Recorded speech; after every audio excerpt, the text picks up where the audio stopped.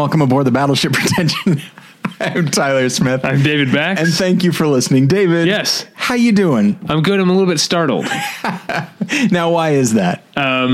Because normally, when I hit play and point at you, or hit record and point at you that we're ready to go, you take a moment. I don't know if you're like like balancing your chi or something about a chakra. That's a thing that I've heard. Sure. But usually I hear, like, you sort of sink and you clear your throat and then you explode. But this time you were Johnny on the spot with that hello. So and you know took what? me by surprise. I jumped right in and I panicked for a moment because it's just like, you don't know if you've got the breath for this. You don't know, you haven't cleared your throat. What if your voice cracks as you're saying hello? What are you doing? But you know what, David, I like to take risks in this life. And that was one of them. And I think it paid off. Yeah. It gave us something to talk about at least. Absolutely. Lord knows we need that. Because we are out of things to talk about. Yeah. But one thing that will never run, well, I mean, we might not have reason to talk about our sponsor if they stop sponsoring us, but we don't need to worry about that for at least another 4 months. And that is Mubi. This episode is brought to you by them, David. Love these guys. Here's what they are. All right, so listen up. It's a curated online cinema that brings its members a hand-picked selection of the best independent, international, and classic films. Every day, Mubi's curators introduce a new title, and you have 30 days to watch it.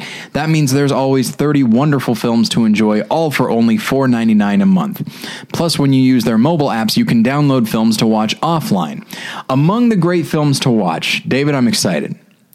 Me too. Is Hitoshi Matsumoto's Big Man Japan.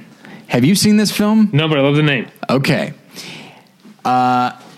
When they when the sponsor emailed and said, like, hey, here's some movies that you could talk about, I responded with, oh boy, an opportunity to talk about Big Man Japan. It came out in 2007, and I don't want to talk too much about it because I don't want to overhype it. I don't think that's possible, but it's a crazy ass movie where there's this guy who is a normal sized person, but he comes from a long line of guys who can grow to the size of Godzilla, basically, and defend Tokyo from monsters. And it's about his daily life, and he's kind of a hero, but people also just kind of make fun of him. And then the monsters themselves they're like third stringers as far as was it kaiju? Is that what they're called? Sure, I think so. And like there's one that's just a leg that's just bouncing up and down with a sad face and I think a comb over. So stuff like that. And he has to grow to this immense size. And then he just has like a club, or just not even a club, it's like a stick, like a daredevil stick. And it hits him with that. It's very funny, but there's also a tremendous sadness. And in the end, the film turns out to be this fascinating allegory about the relationship between Japan, China, and the United States. It's crazy. Wow. Big Man Japan. It's available at Mubi right now. Seek it out. And then I didn't write this. I forgot to write this down, but this is something that they are pushing for the month of December, which is the movie of the day, which is the day that a movie shows up. You can watch that movie for free for that day. Now, once it's been out for a couple of days, then you have to subscribe to watch it. But the day it comes out, that's the day you can watch it for free. So they're pushing that for December so that you can get a general sense of who Mubi is and the kind of movies that they're putting out there. So and also on top of that, once you decide that you do want to subscribe, you're a listener of Battleship Pretension, so there's a special offer for you. You can try Mubi free for a month. Just go to Mubi.com. That's MUBI.com/battleship to redeem now. I love it. Big Man Japan. It's a lot of fun to say. Now, we have a fun topic to get to that I'm looking forward to. Okay. But you had something else on your mind. Yeah, I'm not super passionate about it, but it's something that strikes me as interesting. We were talking in the in the movie journal about 35 millimeter at the New Beverly, and we were talking about, which got me thinking about the Quentin Tarantino's purist tendencies when it comes to, film as opposed to digital, and then 35 and sometimes 70 millimeter.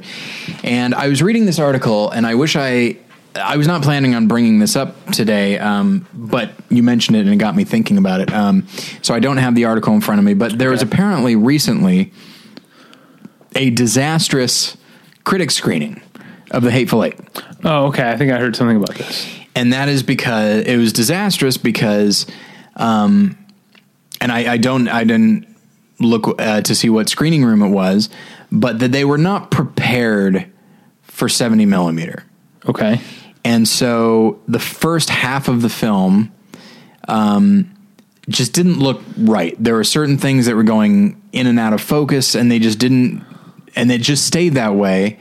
And then they had to just switch to digital projection, because they just couldn't figure out how to work with the 70 millimeter print. And so this article was talking about that could actually be a very, very bad thing. Yeah. Especially for Hateful Eight, but also for just, it could be, it's sort of, one could say it's a harbinger of things, where there are filmmakers that really want to cling to this, but they might be clinging to it to the detriment of their own film, because you can't control every movie theater, and you can't make sure it could be an ArcLight where they take pride in this sort of thing, but at the same time, even there, an ArcLight, this is like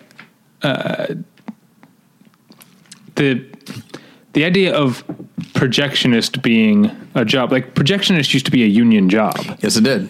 And that's almost not the case. I don't know if that's the case anymore anywhere. I mean, ArcLight is not a union. Place. This article mentioned that. It used to be something that somebody took pride in. Yeah, and so having, I don't know how many theaters, 100 theaters or whatever, with these projectors, where you have people who have the projectionists are probably young people who work their way up from concession stand, right? Yeah. These are not trained professionals like it used to be, working now with an older and unfamiliar technology. Right.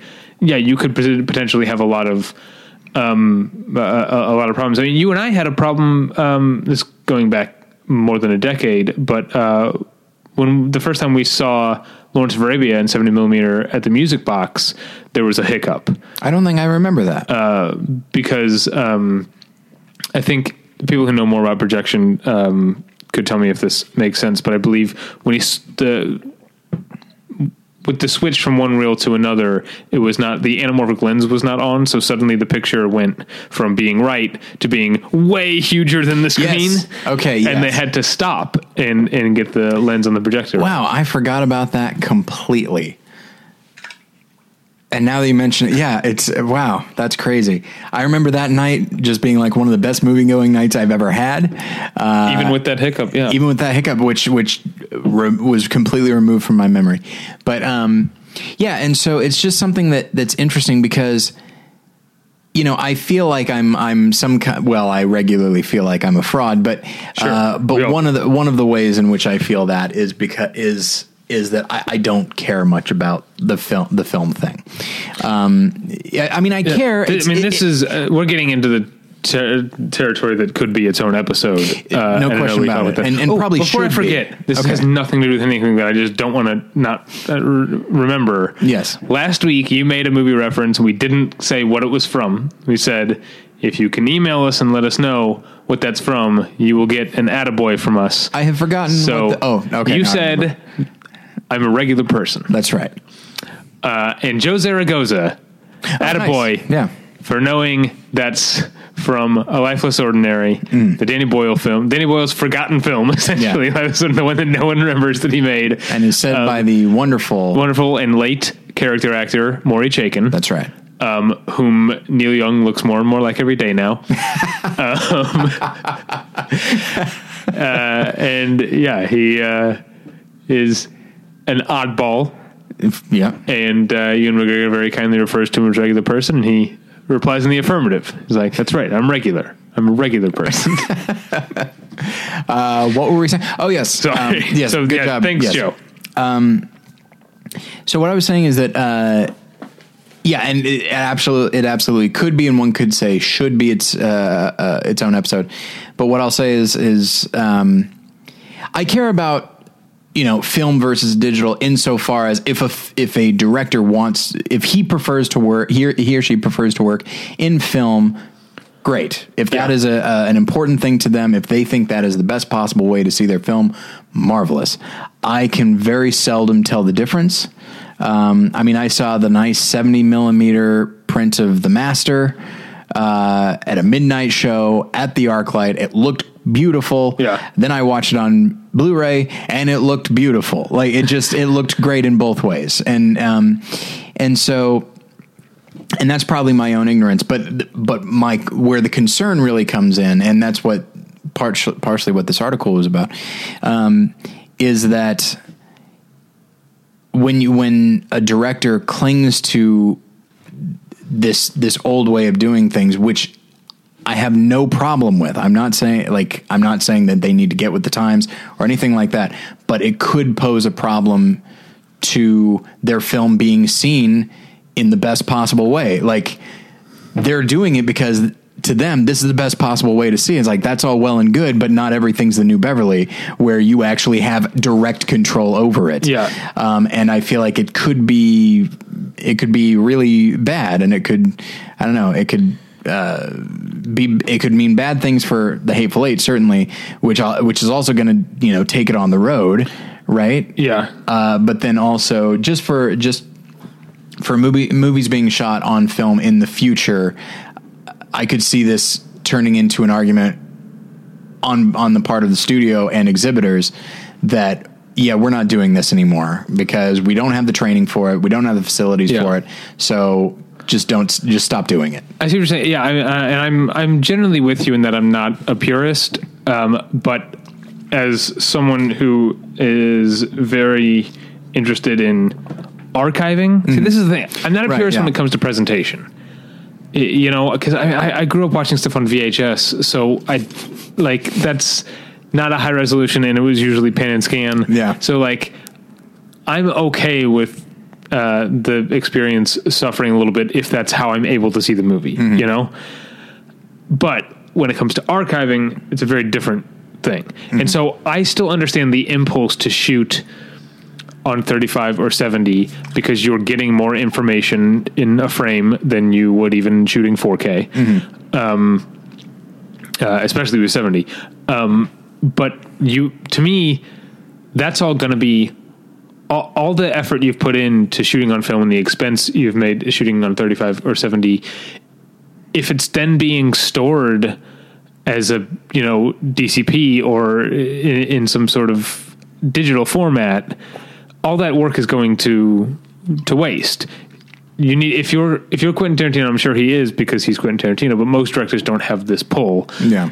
If you have the influence, make sure your film is being archived on 35 or 70. That's what's important, because we know from experience that 35 millimeter film kept in the right conditions will last at least 100 years and probably more. We know that now.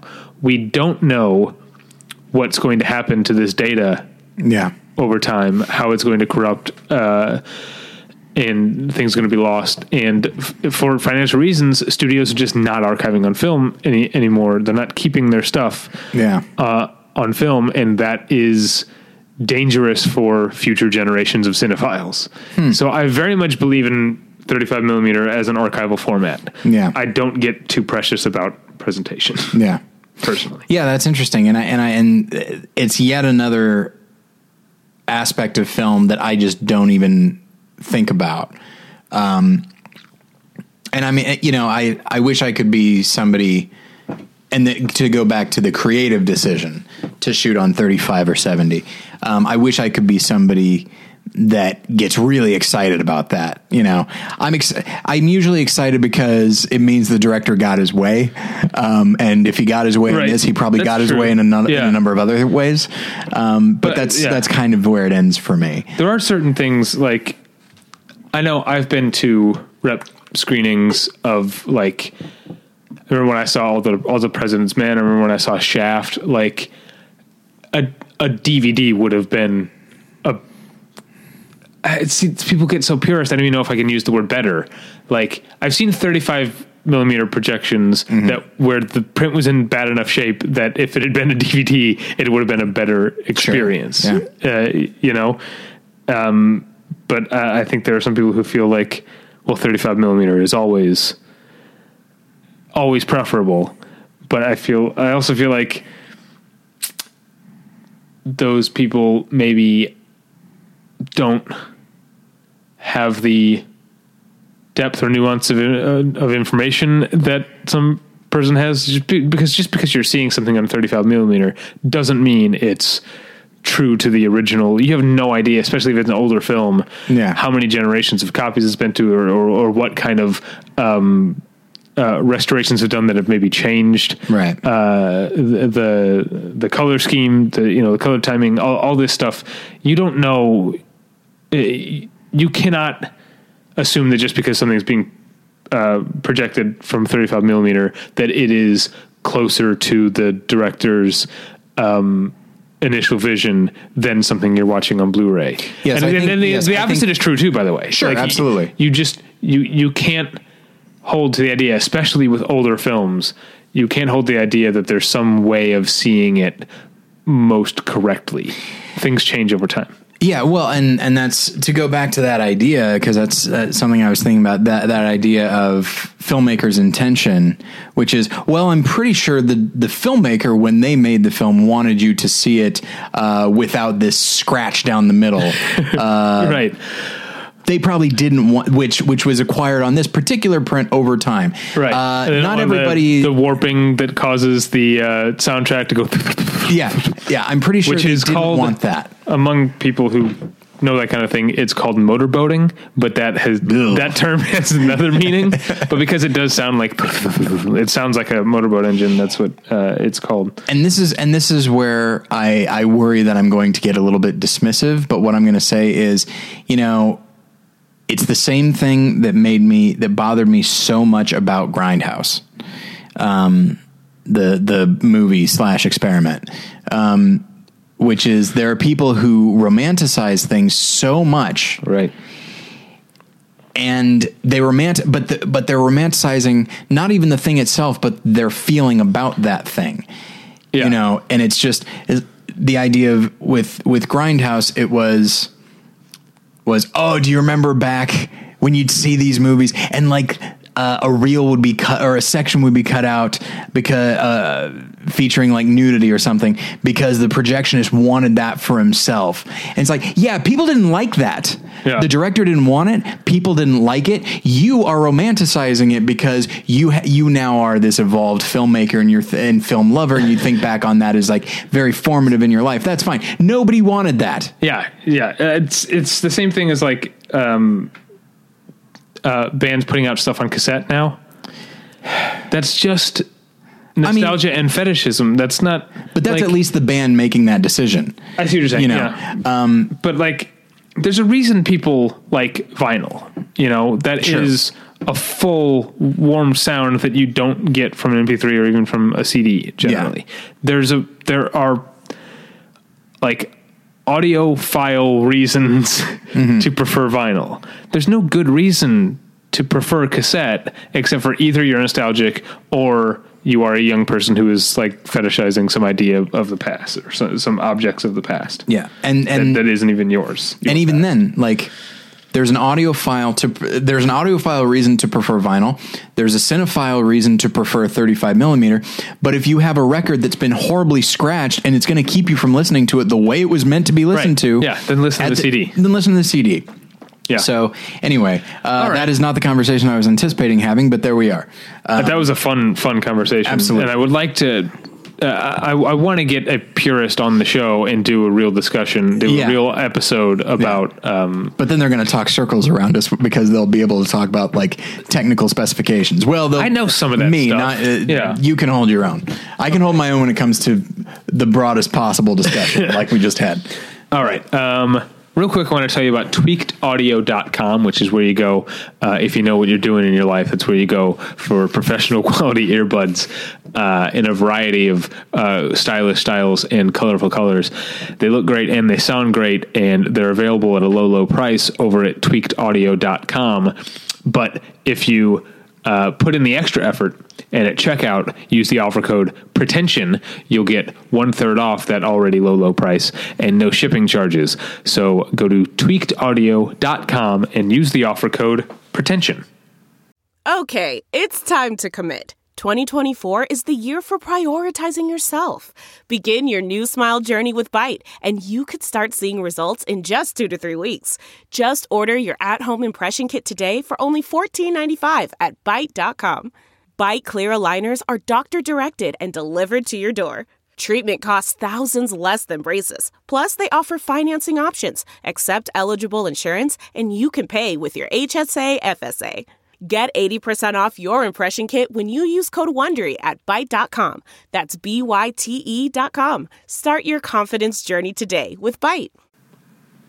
Let's get into it, shall we? Indeed.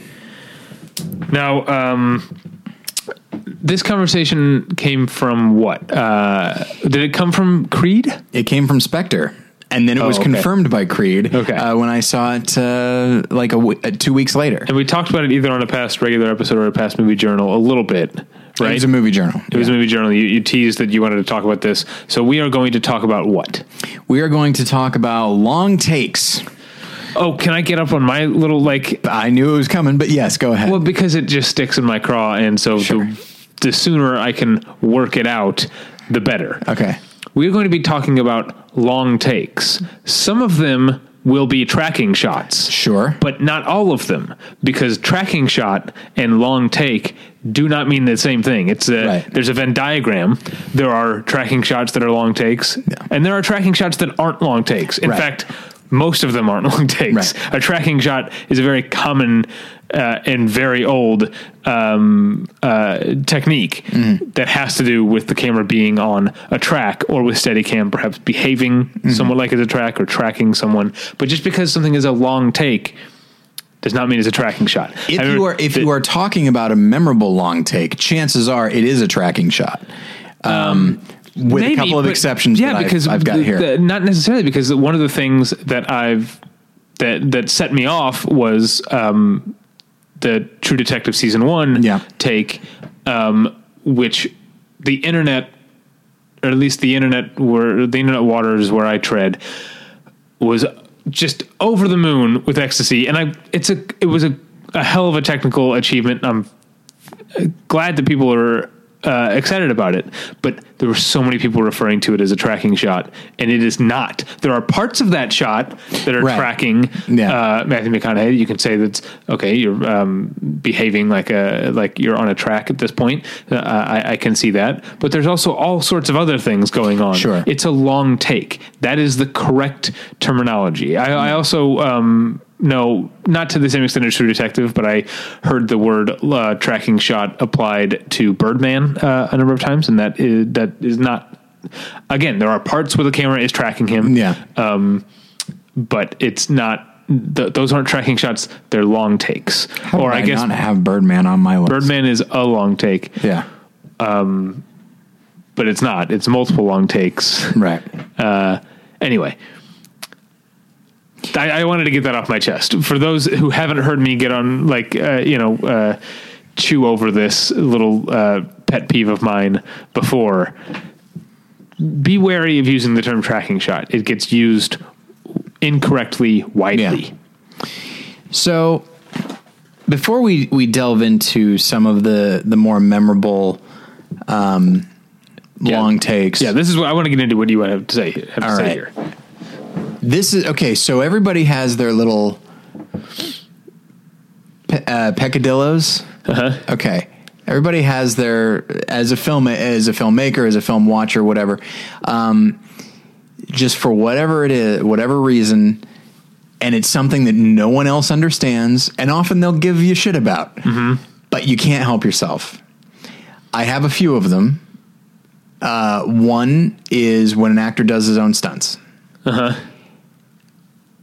If anything, that should bring me more into the film. Yeah. But all it does is take me out, because all I'm thinking is, well, it can't be that dangerous. Otherwise he wouldn't be doing it. You know? See, I'm not with you on that. I like when you can see the actor, that it's the actor doing the thing. Yeah. But in that, and it's weird. Like everything about it makes sense to me as far as selling the reality of the situation. But I have a hard time, because what will sometimes happen is they will shoot it in a way that emphasizes, so that we got to really make sure we see his face so that we all know that this person is doing their own stunts. Because I think it comes maybe from a place of vanity on the part of the actor, if it's somebody like Tom Cruise. I'm a Tom Cruise defender. As am I. Yeah, I don't know. I mean, I think that Tom Cruise really, really wants to make good movies. And I think most of his choices, as much as he tends to choose things that are, crowd pleasing in one way or another, or potential money makers, I don't think he's cynical when it comes to making movies. And I do think that most of the choices he makes are geared toward making the best movie that he can. I do believe that. I believe that as well, but I think he's a wonderful actor. I think he's one of the best actors of his generation. I think he's been undersold for the last 15 years. That said, I do think that there are certain vain things about him. One is that though he is in his 50s, his leading ladies will often be 20 years younger. Yeah, but he's not alone in that. That's right. Pretty common. Yeah. And it's, who was the website that did that chart where it took Tom Cruise and a bunch of other actors and plotted their age over their movies as a line going up, and then their love interest age. A total horizontal line. Yeah, a very Matthew McConaughey in Dazed and Confused way of looking at things. Wooderson, is that his name? Oh gosh, I don't remember. I can't remember the character's name. But I didn't mean to talk about Tom Cruise, nor are we talking about stunts. But that's one of those things that no one understands, and even I don't really understand. But probably maybe the biggest one for me is the use of the long take. Mm-hmm. Sometimes it works for me, other times it doesn't. The times that it does not work for me are very notable, and they tend to go against the grain. I'll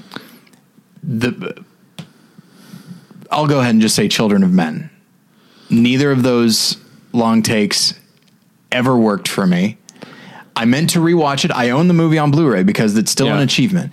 Now, for those who don't know, Children of Men is a movie that takes place in a utopian future where there are no more children. Exactly. Right? Exactly. That's my take on the movie, right? Oh boy. Everything's great because there's no kids. Speaking of picadillos. So we'll lead with that one. There's a number of others we'll talk about that do work for me, and then I'll mention others that don't. But I think what often, it might be for the same reason as the stuntman thing, or the actor doing their own stunts. So many people talk about the achievement of it. And I won't take True Detective or Children of Men or any of these other movies. I won't take the achievement away from them at all. Yeah. But sometimes the achievement is so much at the forefront that I feel like, again, intellectually, I can understand why this long unbroken take would put us more into the reality. And yet somehow it takes me out of it, but not in all of them, in some of them. And in both of Children of Men, it does. And I could definitely see what you're saying, but I don't agree with those examples, because I think, to me, when a long take really works is when I don't notice it. and I'll be honest about the True Detective thing. Until I got onto the internet the next morning, it hadn't occurred to me that was an unbroken take. I had to go back and watch it and be like, oh wow, that is like, what's it like? It's like 5 or 6 minutes, I think. With that one, it was unfortunate because I went into it a year after it had come Right. out and everybody had talked about it. But you know what? Now that you mention it, I didn't realize that this was the shot everyone was talking about until a solid 4 minutes into it. And I thought, hey, wait a second. This is that thing everyone's. So I didn't notice it either.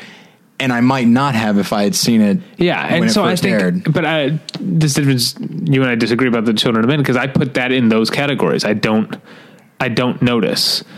And the one in the car, I notice a lot more because it's shot in such an unusual way that I feel like I can't help but notice it. Okay.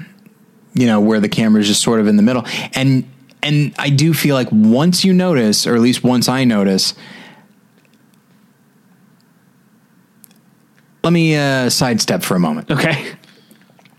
I was having a conversation with somebody who was asking, not in a mean way or anything, but they just said like, oh man, just, you just, watch these movies and you're analyzing them the whole time. And it's like, can you let yourself enjoy them? Can you let yourself get lost in them? And I feel very fortunate in being able to say, yes, I can. I know plenty of people that can't, that for whatever reason, they just can't turn it off while they're watching a movie. They can still appreciate, they can still enjoy, but they can't let themselves get lost in it.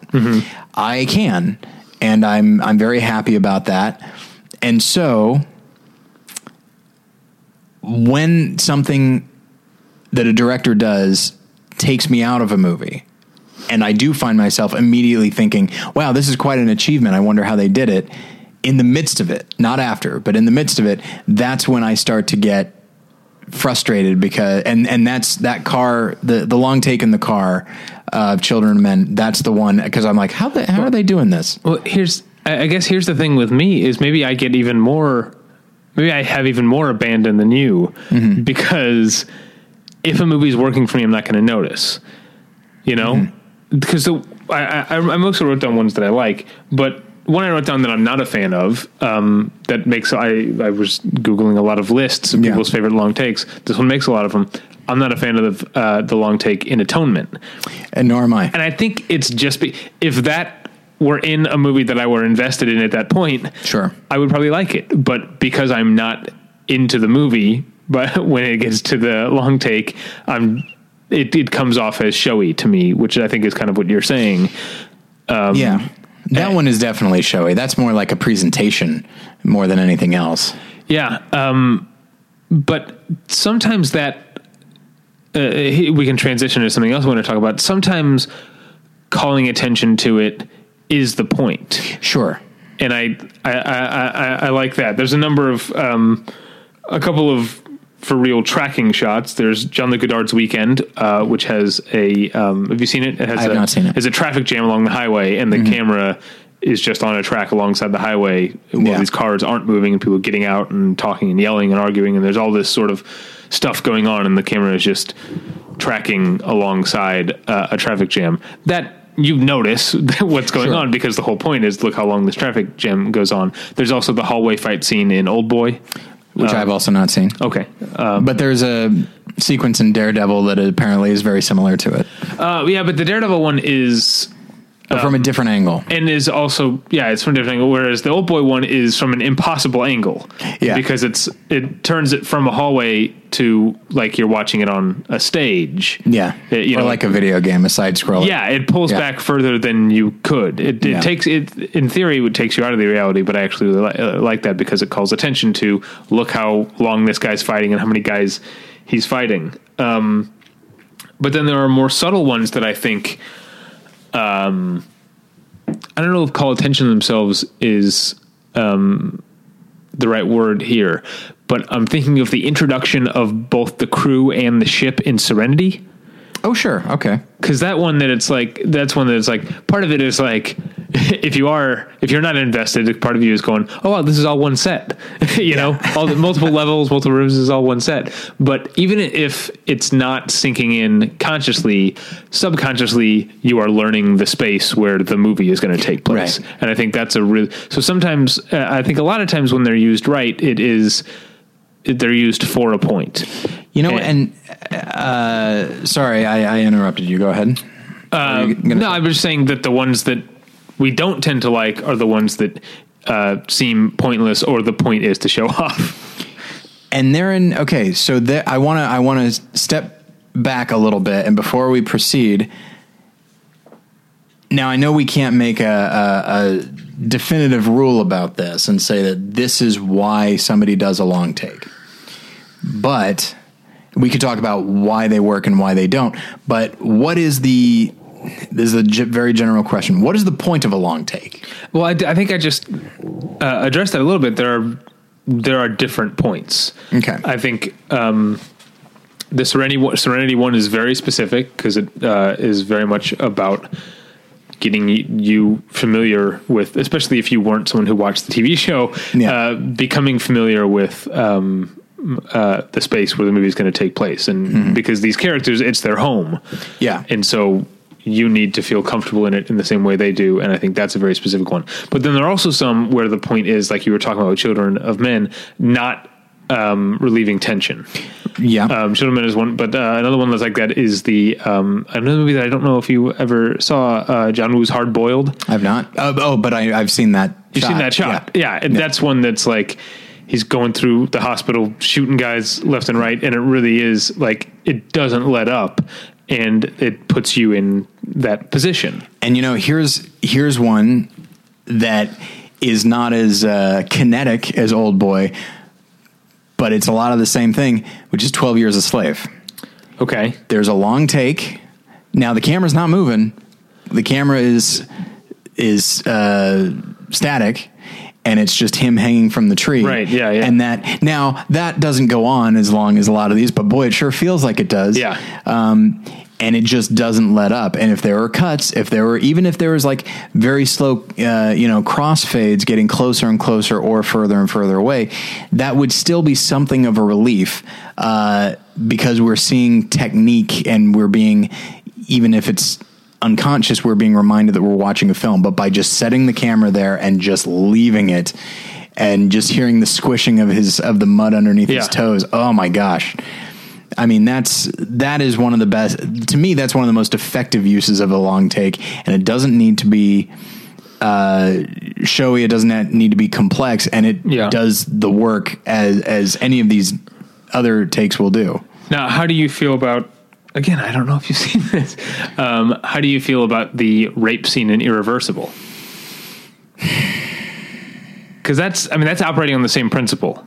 That we're not going to let you, the audience, off the hook here. You're going to sit here for, I think, 9 minutes and watch this guy rape this woman.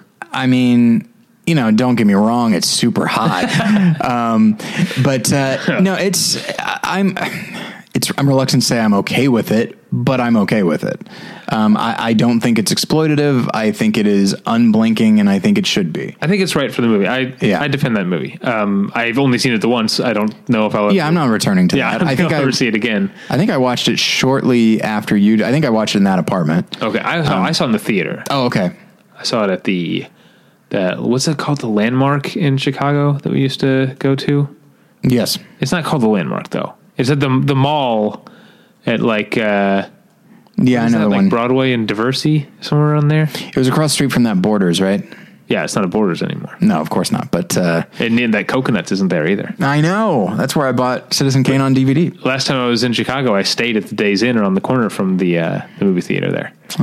But it was a wholly different neighborhood because there was no Coconuts and no Borders. But I did walk over to what's the famous hot dog place over Clark there? Dogs. No, not that one. The famous one where they yell at you. Oh, is that? Oh my gosh, I can't remember. Yeah, I'm drawing a blank. It bothers me that Chicago stuff is getting away from me. The Wiener Circle? Yeah, Wiener Circle. That's okay. Right. Yeah. Yeah, I went there. I didn't get yelled at. Aw. No, I didn't want to. Oh, okay.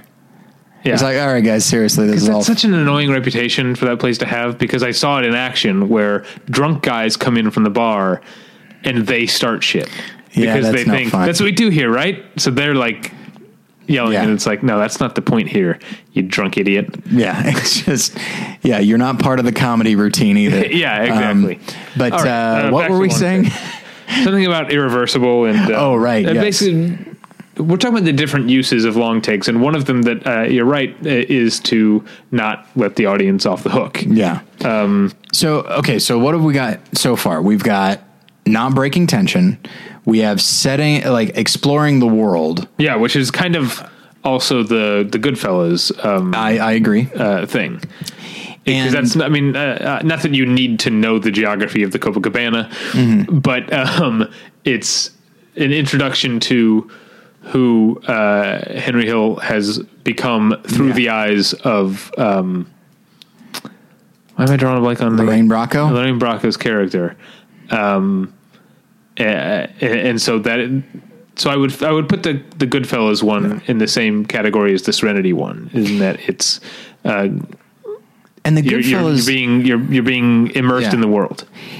immersive is a really good word to use, because that one, I think, really there's almost a surrealism to that shot in Goodfellas, because it's constant moving, but there's also just so many people around, and people are saying, "Hey, how's it going?" or whatever, as you just walk through, and you're seeing so many different aspects of the club. And I don't know. And it's weird to try to get your bearings and take it all in. It's sort of a sensory overload quality to it. And it's invigorating, but it's also overwhelming. And I don't know. There's a reason that one works so well. And I have no problem with it at all. Yeah. But I honestly, it's kind of magical, which is, I think, sure. because we're supposed to be seeing it from her point of view. Yeah. And the way they like bring in the table just as they're about to sit down, Yeah. it really does feel fairy tale-ish. yeah. And it's just, and I do also think that the way Scorsese makes movies, anything that has this bravura, is that how you say it? Bravura? Bravura? That's Whatever. a tough one to say. That's a It word I is. tend to write more than I say. No question about it. Probably for this Maybe reason. virtuosic is what you want to Sure, say. Because absolutely. you know how to pronounce no that. question. But it has, his style of filmmaking, I think, might lend itself to this, and it just blends in easier. Because at any moment it feels like he could go to quick cuts or a long take, and it all feels like emotionally right. And especially in that movie where he's just about as on point as he has ever been. So we got revealing the world, or exploring the world, immersive experience. We've got not cutting the tension. And then I was looking at the idea of long take as a reveal. And I was thinking of Gone with the Wind. Okay. Oh, right. With the wounded soldiers, and then just pulling back and back and then it just keeps going back. Yeah.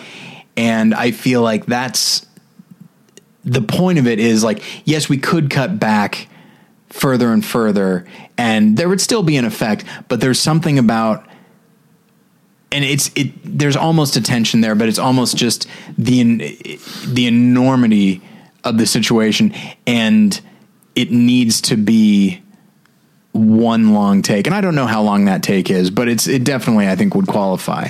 Yeah. And it's not really following any character. It's just, it's exploring the world, exploring the event, and just, I don't know. I'm not sure exactly how to. Yeah. I don't have any other examples that are like that, but that is, that's a good one. The idea of the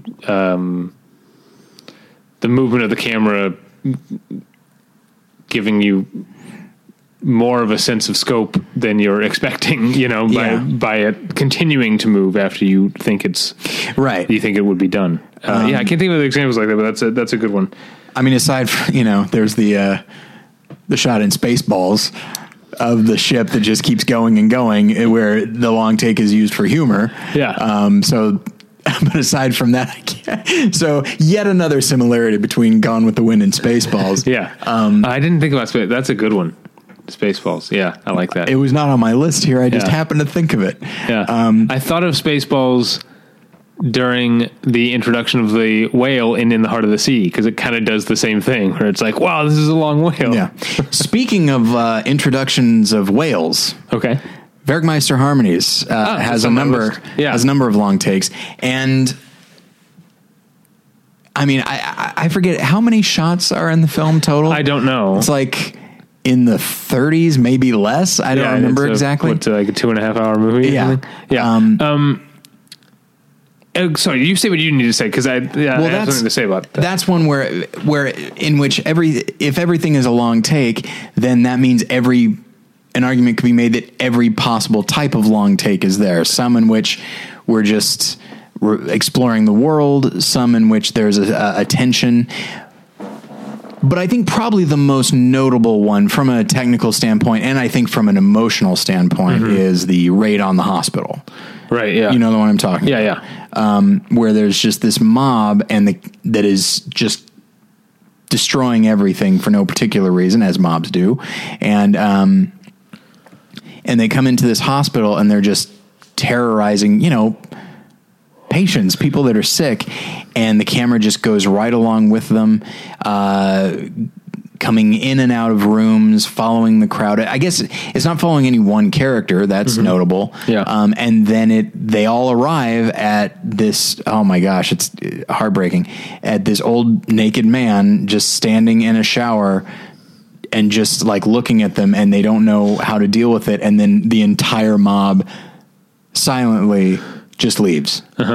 And then the camera follows them out, and it's just it's so powerful. And there are a lot of long takes in the film, but that one, and I don't even know how to classify that one. Well, yeah, I don't know how to classify that specific one, and it might be folly of us to even try to be classifying different types of long takes. That's true, yeah. But when I think of Werkmeister Harmonies, I think of it when a movie is made up of long takes. Yeah, it's a different purpose where it's about rhythm in a way. Do you know what I mean? Sure. It's the same way that if a movie is made up of very short takes or anything, I think I often think about the cadence of a movie while I'm watching it. And, I think that's just one choice, and it is, a conspicuous choice, but it definitely works. It works for me in a lot of movies. I'm also thinking of Roy Anderson and Songs from the Second Floor. That's different because those are all static shots. Yeah. But or I guess there's some panning left to right, but they're not. These aren't Steadicam or handheld, right? Or on tracks. Is that true? Are there any tracks? I can't remember. But that's another one where every scene in the movie is a shot, and that establishes the rhythm of the movie. Yeah.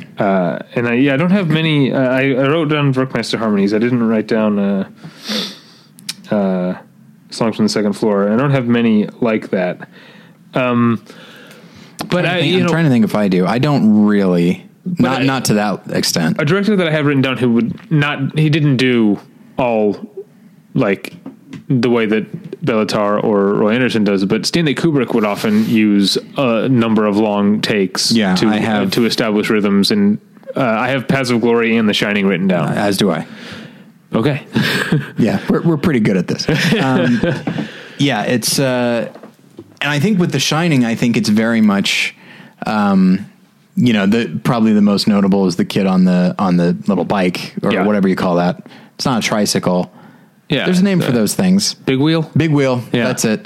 The kid on the big wheel, which is exploring the Overlook and then ending on something like, oh, I wasn't expecting, these two girls at the end of it.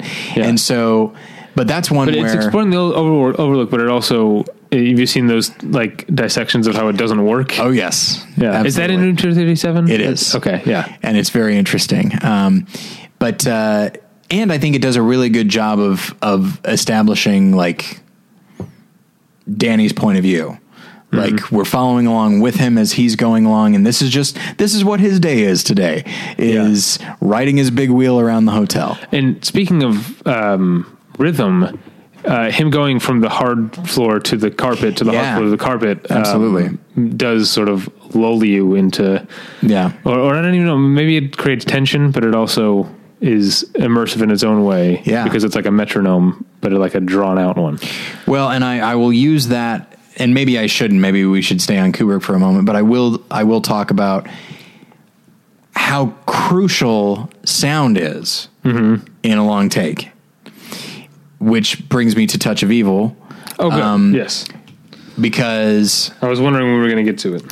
So the version that we all watch now, which is the one that is theoretically closer to Wells' original vision. Yes. Hat tip to Walter Murch. Someday we're going to do an episode. Yeah. And obviously it will be the very last episode of the podcast. But you know what? Now that I've said that, obviously that's what we have to do. Yeah, we have to do that. And so, and then there will be some kind of technical problem. So now when one of the many things that the studio did is they take that opening long take from Touch of Evil, which starts with somebody putting a bomb in a car, and then the car is just driving along and the camera's following it. And so there's the tension thing. And it's, and because we don't know when this thing's going to blow. And so a cut would be some kind of relief. And so we just need to stay with this car the whole time. It makes total sense. Yeah. And you're also exploring this border town as well. So what the studio stupidly did, because that's what they do, hang on, that's unfair of me, is they put credits over that. And I understand why they would do that. But at the same time, now I'm reading names and I'm not exploring the world. Yeah. But then they also brought in, because now it's a credit sequence, now they put in Henry Mancini's music, and it's great music. Henry Mancini's Touch of Evil theme is great. But what Wells always wanted it to be, he didn't want any credits. And he didn't want any music. He wanted the sounds of the town to, as the car is passing by one shop, we hear the music coming out from that shop, and then we hear it fade out as you're getting further away from it. And he was using the sound to sort of heighten the tension, because like Goodfellas, you're being just bombarded with this world, and it's kind of chaotic. At the same time that at any moment it could be in front of one of these shops, this bomb could go off. Whereas, by basically removing the sound and just putting in this music as well as credits, it just really cuts the tension and really undercuts the whole point of the long take.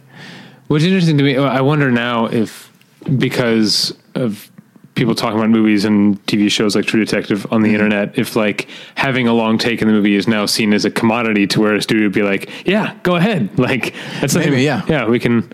It's something that people will talk about. Yeah, absolutely. And then if you're going to talk about Touch of Evil, then you have to talk about The Player, which has a long take in which the characters are talking about the long take in Touch of Evil. Damn it. Not all the characters. Just Fred Ward. Yeah. But damn, that's a good movie. Yeah. I haven't seen that in a long time. Neither have I. But what I wanted to talk about as far as sound is it'll bring me to Creed. So you mentioned Creed. You've heard about the long take in it. Is there just one? There's one that is okay. It's an entire match, an entire boxing match. Okay, but not all the matches are long takes. No. Okay. There was a season of Rescue Me. Okay. Where all of the, I think it was for a full season. Every time they went to a fire, they did it in one take. That's interesting. Yeah. Did you watch that? Yeah, I watched the first 5 seasons of Rescue Me before I gave up. See, and returning and having it be for an entire, every time they go into a fire, it goes into this mode. I feel like that makes a lot of sense. Right. Because now, like the characters, and it stems from the characters, which is they're in a very different mode when they're in this situation than any other time in their life. Yeah. So that makes sense to me, and that'd be interesting. I like that idea. Yeah. There's okay. I didn't think about Rescue Me at all, but those are the best parts. There's also there's a shot in an episode of Rescue Me where the camera is on the ground, and you realize there's the dead body of a child who's been in a car accident on the ground. Theoretically, I guess just under where the camera is. You don't see the dead body. Okay. But you see the firemen react to it. And then the shot ends with Dennis Leary's character. Again, you never see the actual body, but it's horrifying. And it's sort of like what we're talking about with like the irreversible Tokyo's a Slave thing, that it doesn't cut away. But we're just looking at we're not looking at the awfulness. We're looking at his face, where he's gathering, essentially everything's been done. He's gathering up the different body parts because part of this girl's body has come off and wrapping them up in a blanket to take away. So you're not it's framed, so you're just missing whatever he's actually holding, but you're just seeing him like sort of reach and gather things up in a blanket and then fold with the blanket and walk away with it, and it's all one shot. It's pretty horrifying. I feel the problem with Rescue Me is it could do amazing stuff like that and then be really dumb the next scene. Yeah, I watched the first season and thought it was pretty good, and thought certainly that Dennis Leary was doing really good work, but And then I stopped watching, as tends to, that was an FX show, right? Yeah. As tends to happen with FX shows for me is Sons of Anarchy, The Shield, Rescue Me. I'll watch a season or two and be like, this is pretty good. And then just move away from it. I'm with you on Sons of Anarchy. I watched the first season and then I watched the first episode of the second season. And I was like, I'm sure I'll get back to this someday. And I'm sure I told you that I watched the first season and then I stopped watching halfway through the finale of season 1. And with the idea, it's just like, because I had to go somewhere. I was like, I'll get back to it. Yeah. Yeah, that was about 4 years ago. Yeah. Well, in S.H.I.E.L.D., I watched it's The S.H.I.E.L.D. I watched 2 full seasons and then walked away for maybe 3 years, maybe 2.5 years. And I was like, maybe I'll pick this back up again. I hear it's good. And then that's when it I contend that the S.H.I.E.L.D. doesn't actually really get good until halfway through the third season. Anyway, which is why I don't recommend it to people that often, because it's a long commitment of putting up with 2.5 seasons of kind of bullshit. Yeah. But it's necessary. Sure. Because he spends, Vic Mackey spends 2 seasons doing bad shit and then 5 seasons trying not to get caught for what he did in the first 2 seasons. Yeah. So it's necessary to the show, but it is kind of eye-rolling a lot.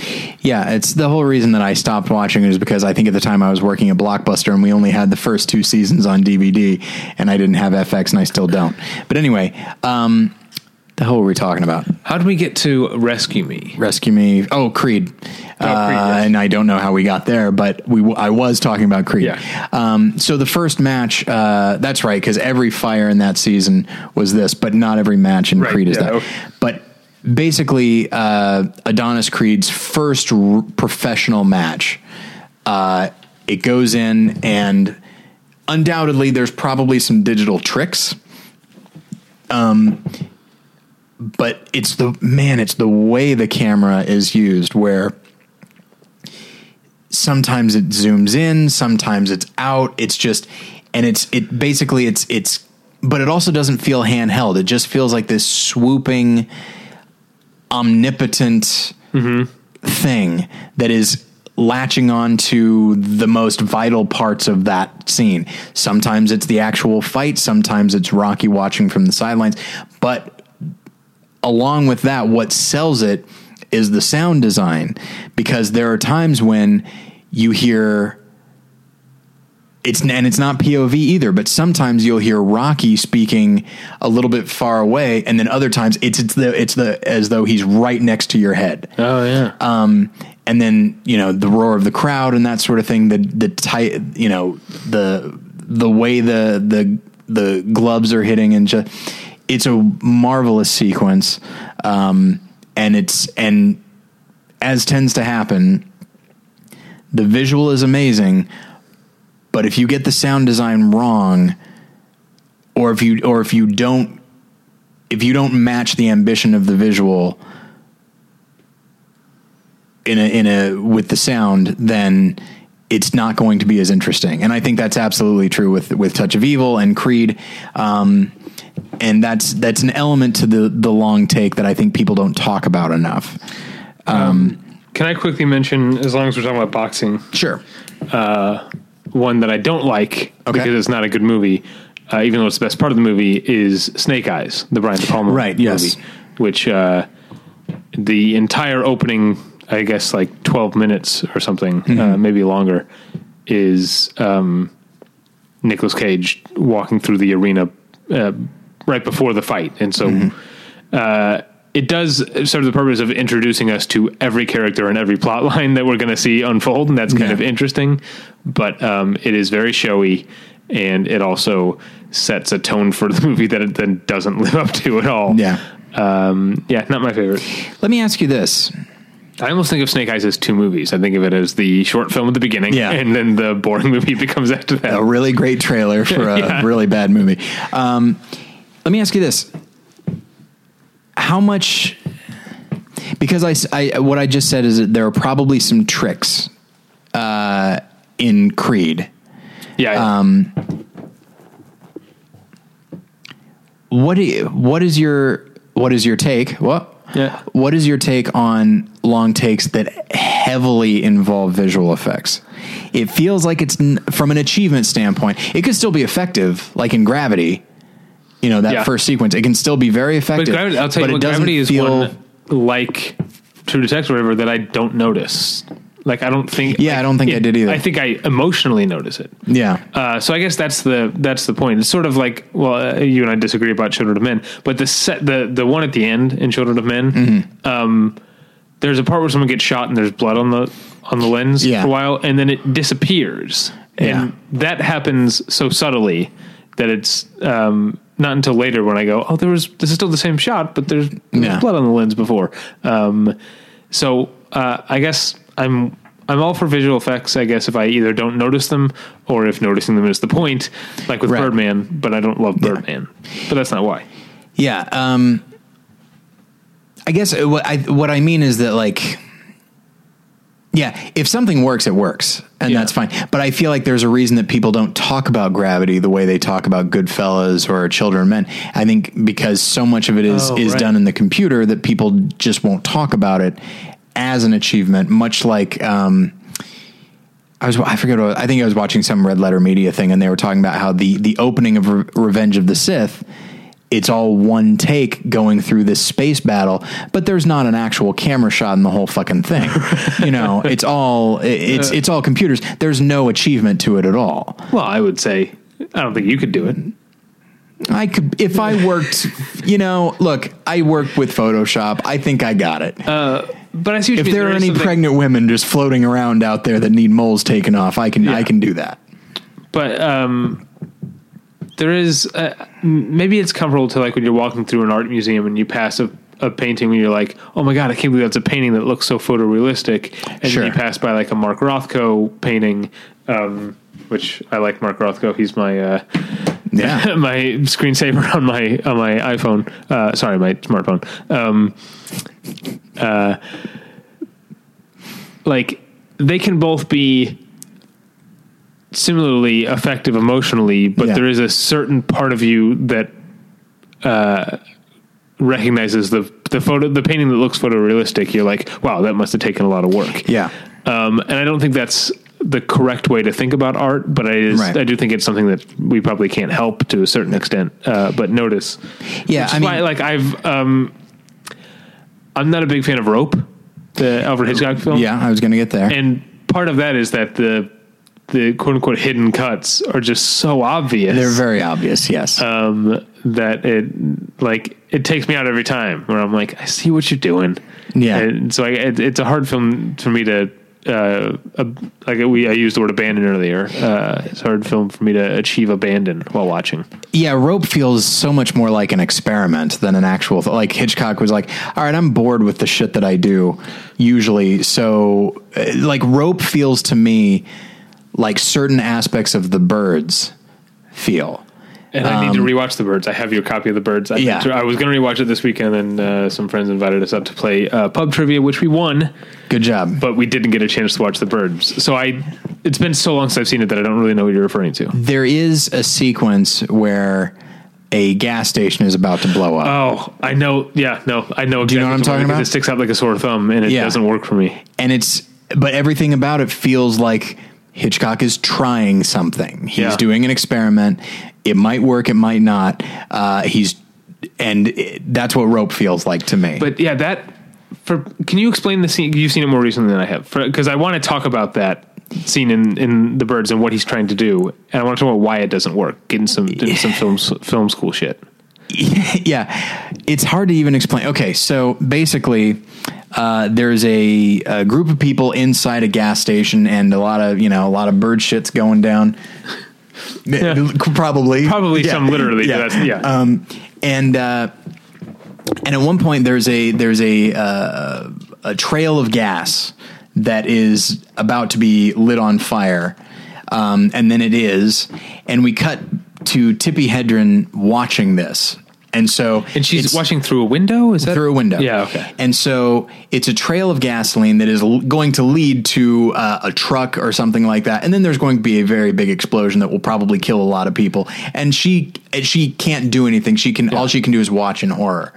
And so it's a trail. It's this line of gasoline. And so all she can do is watch the fire get closer and closer to the truck. Okay. Yeah. So what will happen is it cuts to the fire making its way, and then it cuts to her, but it's basically almost like a still of her looking to the left. And then it cuts back, and the fire is making progress. And now it's her looking sort of like center left. Then it cuts back. It's like at each point it cuts back to the shot of her. It's almost like it's from the fire's POV from wherever the fire is at that point. Yeah. Right? It's something like that. Because it's tracking the fire. Yeah. But the idea, one of the things is that she's never moving in those shots. You don't see her moving her head. It's cutting back almost like someone took a photograph in that moment. And by watching the fire move and then cutting back to her reaction, even though it's static, it's creating this. The theory is that it's creating the illusion of her moving her head along with the fire. Again, I say theory because it feels completely like an experiment that does not work, and it sticks out like a sore thumb. Here's what sticks out to me, actually, is not the stillness of it. Okay. There's a thing you learn in film school. I'm sure a lot of our listeners are aware of this, either from attending film school or being autodidactic or whatever. But there's a thing you learn about called the 180-degree rule. Right. 180-degree rule. Which is the idea that in any scene, there's an invisible wall, like the curtain in It Happened One Night, but it's invisible, drawn through the middle of the scene, and the camera needs to stay on one side of it, unless it breaks the plane in a moving shot. Mm-hmm. You know what I mean? Like if it's a continuous moving shot, then that's fine, but it needs to stay on one side of it or the other. And if you explain that to someone who's never been to film school, doesn't think about that sort of thing, it sounds weirdly arbitrary. Yeah. Right. But if you show someone that sequence from The Birds and the way that the camera over the course of the scene and jumping back and forth jumps over the 180 degree line, it's really jarring. Yeah. Because we're just not, it's for whatever reason that doesn't feel right to our eyes. And it feels like something that somebody in film school would do. And I don't mean that in a negative way. It feels like an experiment. It feels like Hitchcock saying, I wonder if I can do this. And he has the freedom to do it. And so he's like, all right, let's give this a try. And that's what Rope feels like to me is, can I shoot this as though it were a play? Because I believe it's based on a play. Yeah. Can I try to create that? But obviously, and there are no cuts in a play, so I'm going to have to try and shoot it as one take, but I can't do that logistically, because, so Rope feels like an experiment that doesn't always work, and it's really obvious where the cuts are and stuff like that. Well, we should start having an eye towards wrapping up. Sure. But while we're on the topic of single take experiments, there's a couple movies I want to talk about. One of them is Russian Ark. Okay, which I still haven't seen. And I love that movie. It's not a documentary, but it's not a fiction either. Yeah. It's a 90-something minute movie that is all one take, obviously shot digitally. I guess you don't have to say that anymore because most movies are shot digitally. Right. At the time, this was 11, 12 years ago when this came out. Maybe even more. It was like, well, obviously they're shooting digitally because if you're shooting on film, you can't do that. Yeah. And it's an unbroken shot, largely handheld or Steadicam, through the Russian Hermitage Museum. Is that how you say it? Sure. And there are all sorts of like little bits and productions and shows that go on around the camera. And there is a lead character of sort who's sort of leading you through it. But it's just like a look at Russian history and Russian art over the course of 90 minutes. With a lot of crazy shit going on, and it's incredibly well choreographed, and it is very much it's one of the long takes you notice. Sure. And then the other one that I want to talk about, that I know you have seen and are a fan of, is Mike Figgis' Time Code. That's right. Which is a movie that is also all one shot, except it's also all four shots. Yeah. For those who don't know, Time Code is a square screen divided into four. Yeah. Each one is a continuous shot, and they all tell the same story, and they overlap, and the characters go from one screen to another. And Mike Figgis uses sound to direct your attention as to which one is most important, perhaps, to be watching at any given moment. But the action's still going on in the other three. Yeah. Man, that movie's amazing. I mean, it's a total experiment. I mean, there's still a story going on. There's still characters that I care about and I'm invested in. It's very funny. And it's very funny. Danny Houston, it might be the first time I ever noticed him. And I thought, Houston, that's spelled like the Houstons. Is he a Houston?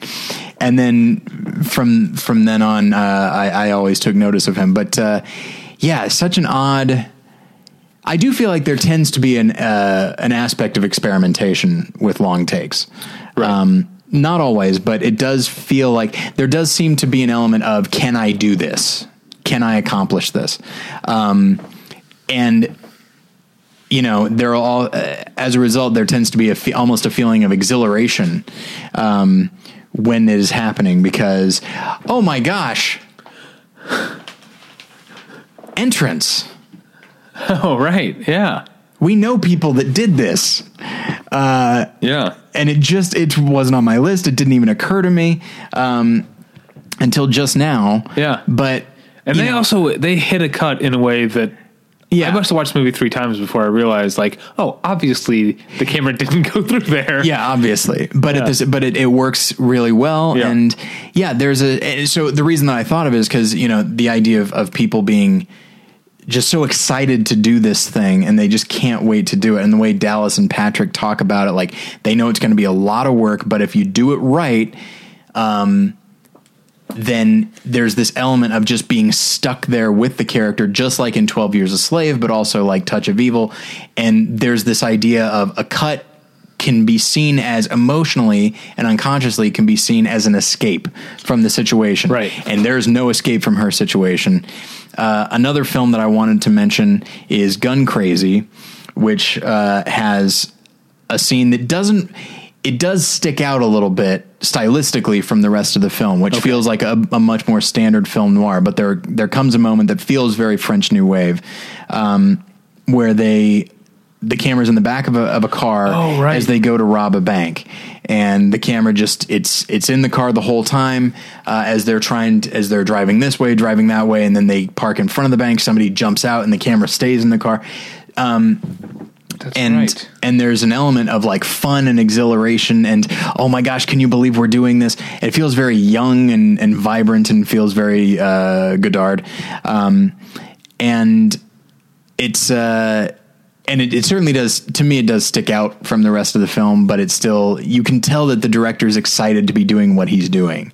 And I feel like those are, it might be a little bit self-conscious, but in the best possible way. It's not necessarily, hey, look at me, look at what I'm doing. And it's more, can you believe that we're doing this?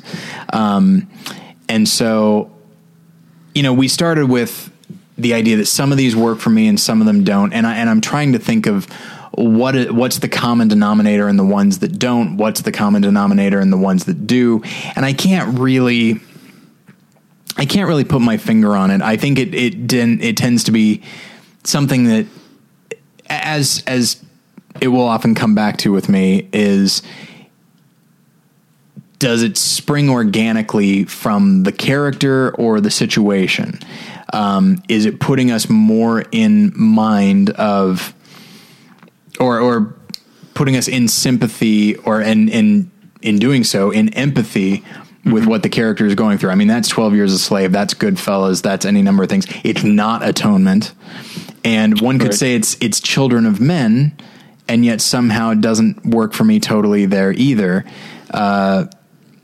I don't know. It's hard to say. I can't completely find rhyme or reason to it. It worked for me in Spectre 100%. And I think part of that had to do with the fact that it's also, exploring the world, you know, it's a crowd, there's a parade, there's all of this stuff going on, and it's just capturing all of this activity as a character is very slowly following another character. So, some of them work, some of them don't. We forgot to talk about, you haven't seen it yet. I hope you get to see it. But a movie from this year, German movie called Victoria. Oh, okay. Which is a 2.5 hour unbroken take. Okay. Wonderful What We Can Do Nowadays. Can people tell me what that movie that's from? I can't do the British accent. It's immediately Wonderful What We Can Do Nowadays. Yeah, immediately I was like, well, that's British. Yeah. Sounds very British. If given time, I could probably place it, but I can't at the moment. All right, then that's we should do this every week. Oh, that's fun. That's fun. So yeah, someone tell me what line that's from, or what movie that line is from. Wonderful What We Can Do Nowadays. So I'm trying to think if there were any others that I didn't mention. Magnolia has a really good one that works really well for me and keeps up that pacing. And I think Punch Drunk Love has one too, where he's going through the warehouse. And and Paul Thomas Anderson uses it to like just create this manic energy that just, it's, nobody's going to die, and yet I'm still as tense as can be when watching those. And Hard 8 has a very Goodfellas type one in the casino. Yeah, absolutely. Yeah. And then there's one, and this is something I meant to talk about with the idea of using special effects to create something that you could never create in the camera, and why for me I feel like they're cheating or it doesn't work. And for me, Panic Room is one where, it's going through, it goes to like the handle of a coffee or whatever it is. Yeah. Coffee. Yeah. And it goes way too showy, and it goes like through a keyhole. And that one I at least understand thematically. Yeah. Which is the idea of just never being safe, and that, evil will always find a way in, and that sort of thing. It's like, yeah, but will evil also just meander its way through a coffee cup or something like that? Yeah. Oh, that one.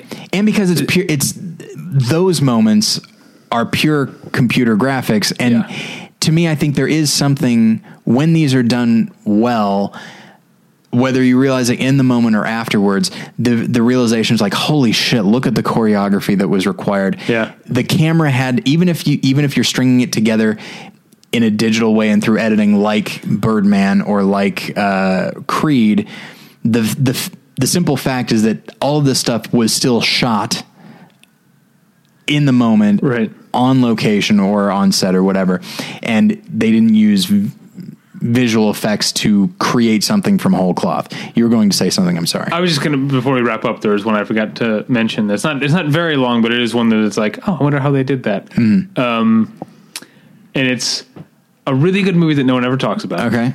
It's right at the beginning of the movie Secret Window. Oh, okay. Johnny Depp and John Turturro. Yeah, that's a good movie. I don't know if you remember this part. it's because it reminded me when you talk about Gun Crazy, the camera's on the hood of the car looking into the windshield while he's sort of panicky trying to get out of this snow-covered parking lot. Okay. And so he's like pulling forward and backwards and trying to get out of the parking lot. And at one point he finally gets to where he can back out, and this camera that has been attached to the car the whole time, as he backs out, the camera suddenly stays where it is. It's a really cool shot. That's neat. I'm not sure how that was done. Yeah. But I wanted to mention that one. And I really like that movie. I do too. I mean, I do feel like I don't find John Turturro to be particularly threatening in the film, but it's still a really well put together film. But anyway, and I'm sure that we're missing a lot of. We'll leave them in the comments. That's what it's for. And also, I'm sure people probably have an issue with Atonement or Children of Men or like those long takes not working for me.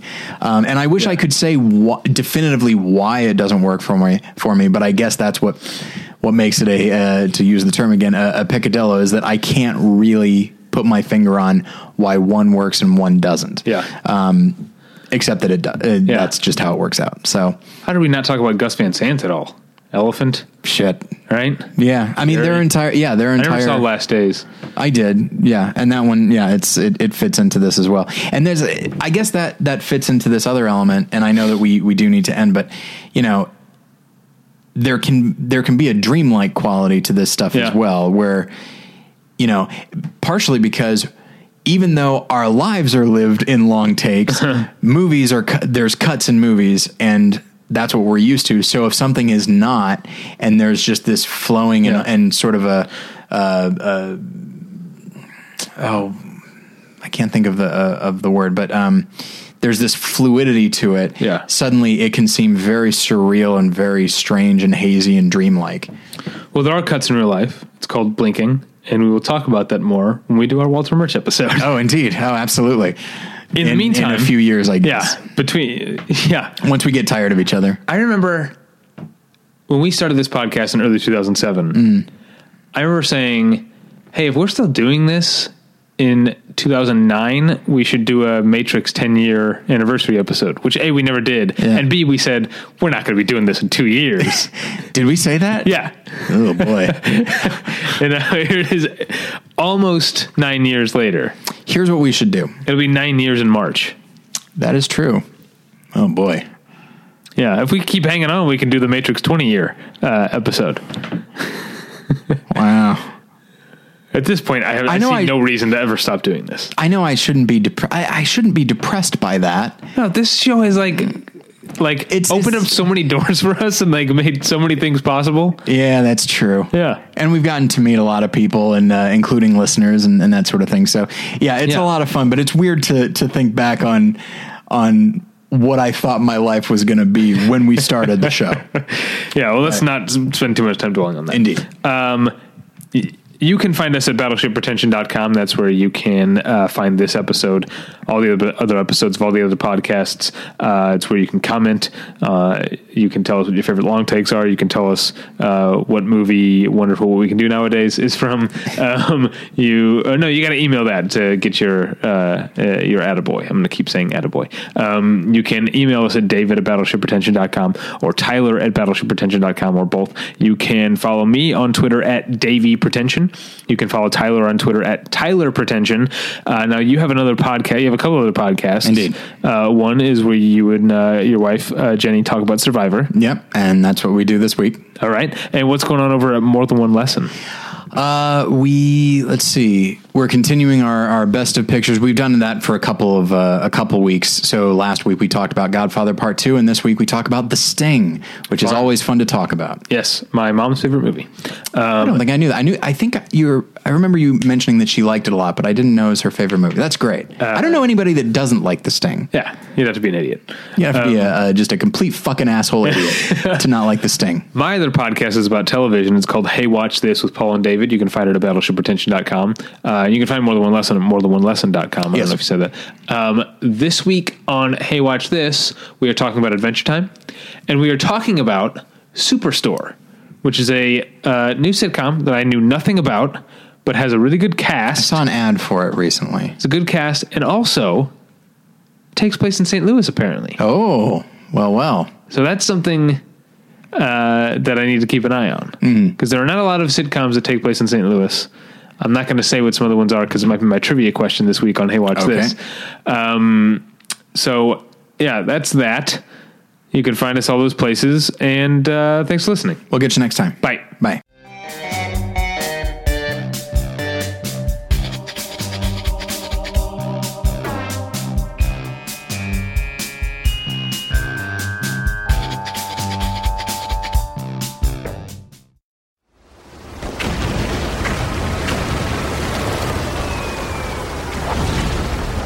This program is a proud member of the Battleship Pretension Fleet.